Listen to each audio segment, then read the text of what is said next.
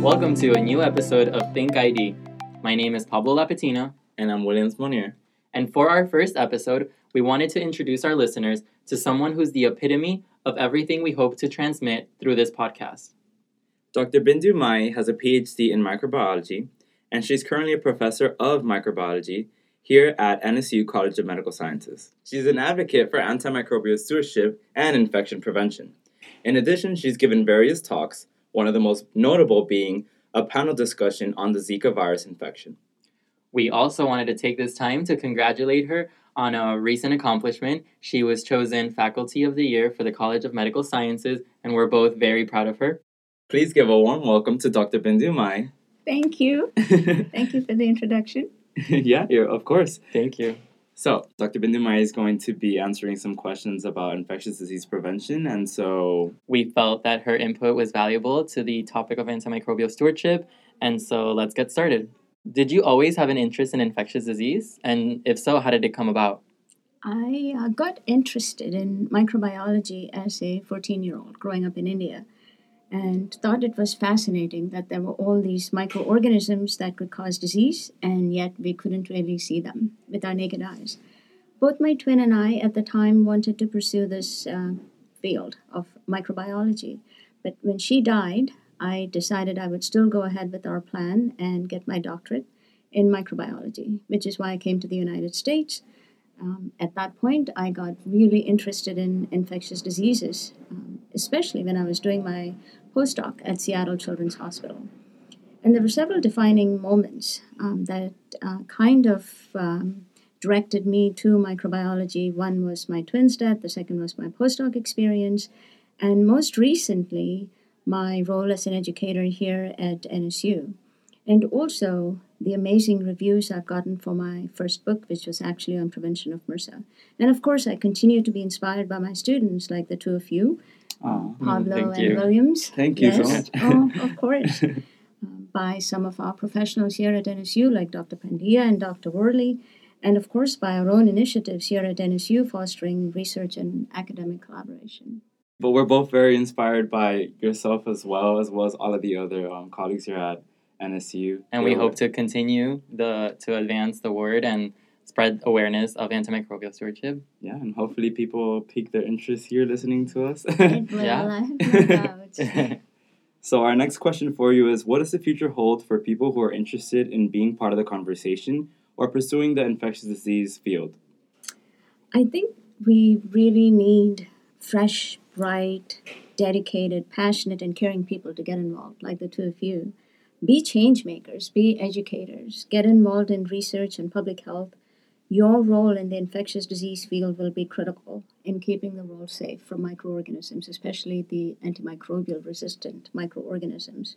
So start by having a conversation with your ID physicians and pharmacists, your stewardship pharmacists, your infection preventionists, etc.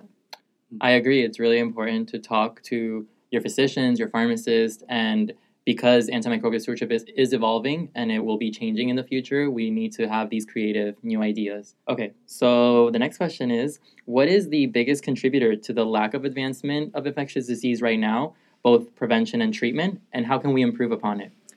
The biggest reason, I think, for lack of new antibiotics is money.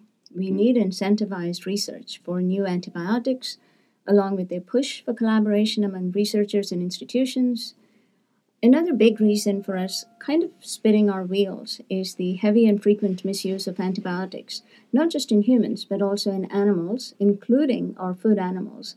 We need to really stop this. We need better stewardship of antibiotic prescriptions. And the CDC recognizes this need as well and recommends core elements of antimicrobial stewardship in both the outpatient setting as well as in hospitals.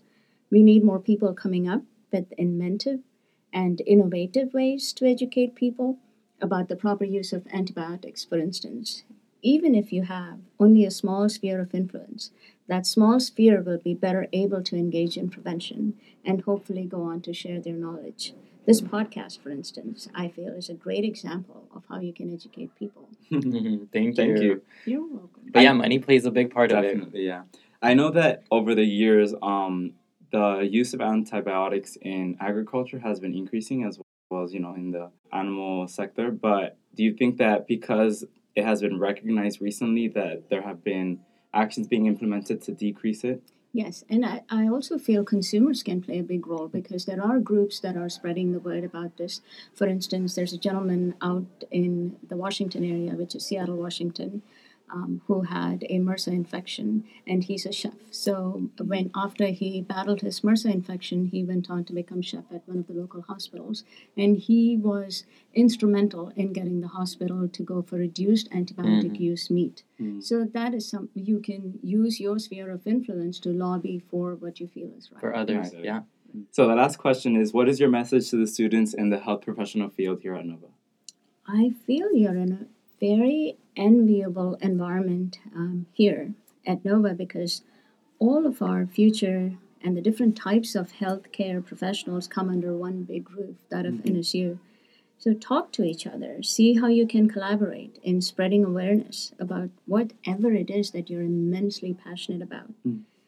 For instance, I love working on infection prevention. My husband has to peel me away from work at the end of the day.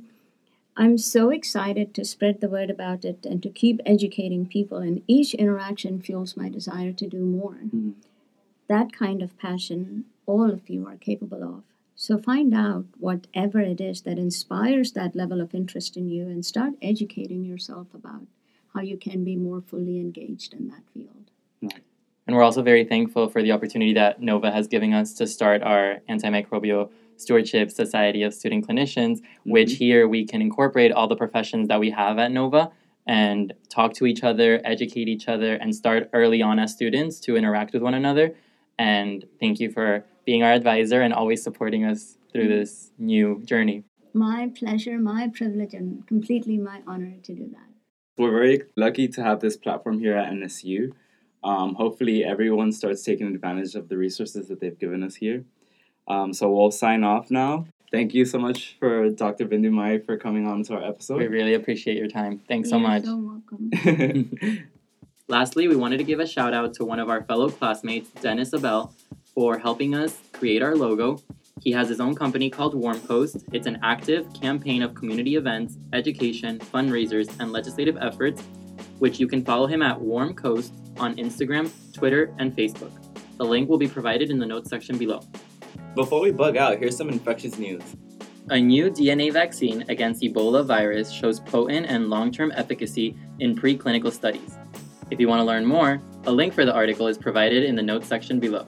So that's it for this week's episode of Think ID. There'll be a new episode next week, but until then, bug you next week.